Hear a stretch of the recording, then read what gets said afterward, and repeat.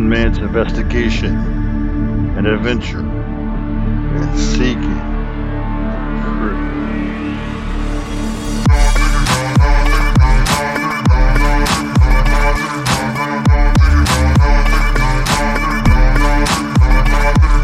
Previously on Luke, while traveling with his friend Tiberius, they meet some friends from Tiberius's past.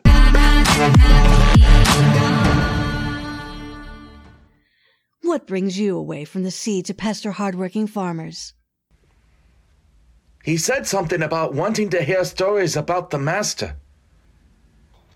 That's right. Back where I'm from, we have heard so many amazing accounts of Jesus and his miracles. I was sent to get the true account of what really happened. I don't know. There are no stories I could tell. Let me introduce everybody. Dr. Luke, this is Amos and his wife, Susanna. Amos, Susanna. Dr. Luke has begun a mission to collect stories about the Master.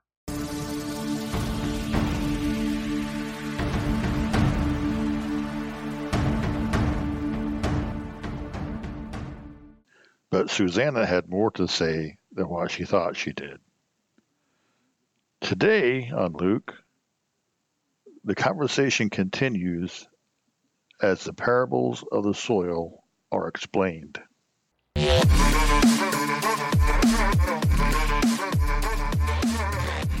deep, Amos. That parable always awed me. Awesome. But what does it mean? 4 types of soil. Soil. Got it. Tell me, what is the secret behind it? Different results with the same seed. But if the seed is the same, shouldn't the outcome be the same? He who has ears, let him hear. Come on, somebody tell me. Don't leave me hanging in suspense. All right, my friend. You would have fit right in with the 12 disciples. They didn't understand the parable either. So true. Very few of us ever did. At least not right away. Let me tell you what happened when Jesus' closest followers gathered at his feet later. And when his disciples asked him what this parable meant, he said, "To you it has been given to know the secrets of the kingdom of God. But for others they are parables, so that seeing they may not see, and hearing they may not understand. Now the parable is this: the seed is the word of God. The ones along the path are those who have heard. Then the devil comes and takes away the word from their hearts, so that they may not believe and be saved. And the ones on the rock are those who, when they hear the word, receive it with joy. But these have no root. They believe for a while, and in time of testing fall away. And as for what fell among the thorns, they are those who hear, but as they go on their way, they are choked by the cares and riches and pleasures of life, and their fruit does not mature. As for that in the good soil, they are those who, hearing the word, hold it fast in an honest and good heart, and bear fruit with patience."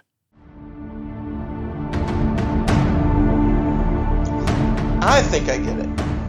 The seed is always the same because it's God's word, the law. Close. God's word is the gospel. The soil is different, so the outcome is different. The soil is different, so the outcome is different. I can see how rocky or thorny soil would have different effects on the health of plants sown there. I think. Help me out here. What's the connection between the different soil and the seed, which is always the same?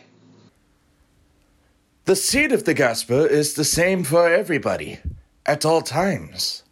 It's the same message for all people in all walks of life.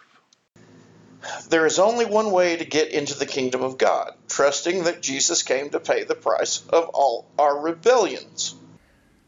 Right. Ask yourself, when the exact same message of the good news is given to a group of people, what makes some people respond differently? People are different. They may be from various stages in life, needy, comfortable, weak, or strong. Is that what you mean? Exactly. Some people may be hard, like the soil in the path, or filled with rocks. There's almost no chance of a gospel seed growing in harsh and hostile environment where it will be trampled. Now, I've seen plants sprout and grow in some pretty rocky places. True, but it is a rare and beautiful thing when that happens. But that plant faces a lonely existence, weak roots, and is doing all it can just to survive, let alone maturing enough to produce fruit.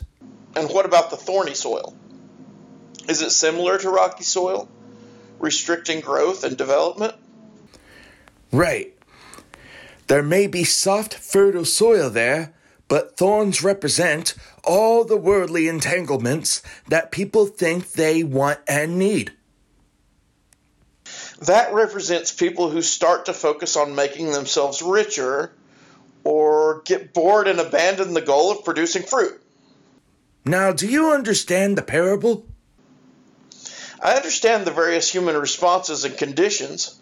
I can see that being in the field is the best place to be. I think he has it, but I feel like a challenge is coming.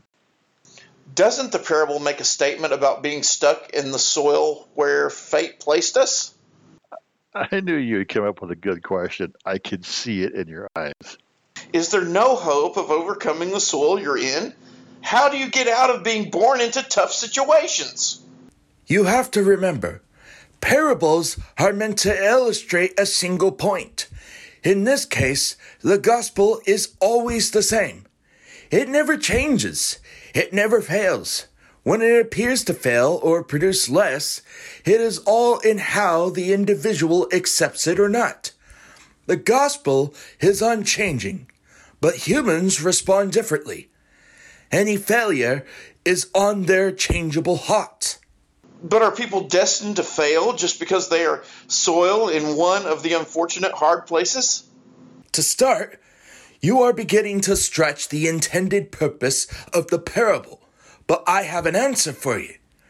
In times of old, one of our prophets said, "I will give you a new heart and put a new spirit within you, and I will remove the heart of stone from your flesh and give you a heart of flesh."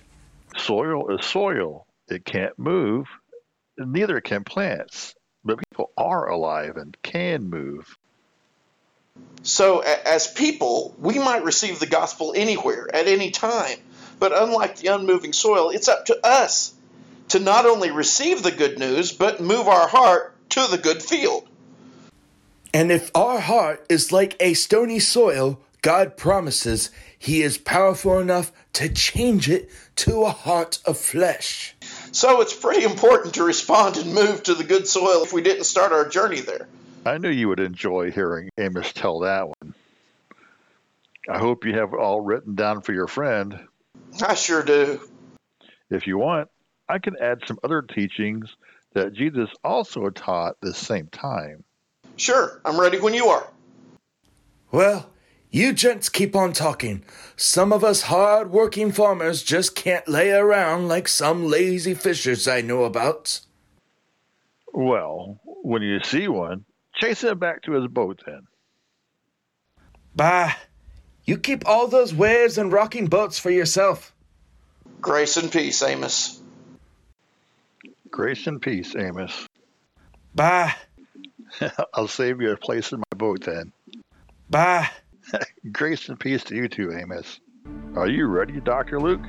After properly responding to the gospel message, unlike a parable with a secret meaning, we need to let it shine openly in our life. Presented by Particular players: Luke, Nathan Caldwell. Tiberius the Fisher, Keith Helsley. Jesus, J.D. Sutter. Amos the Farmer, Nathan Esser. Susanna, Rachel Folliam. Music provided by permission of Forgotten Sound, Middle East. A presentation of Protectors of the Book and HPN. Life-Truth.com. Scriptures quoted in this episode are from the ESV registered, the Holy Bible English Standard Version registered, copyright 2001 by Crossway Publishing Ministries, Good News Publishers. Used by permission, all rights reserved.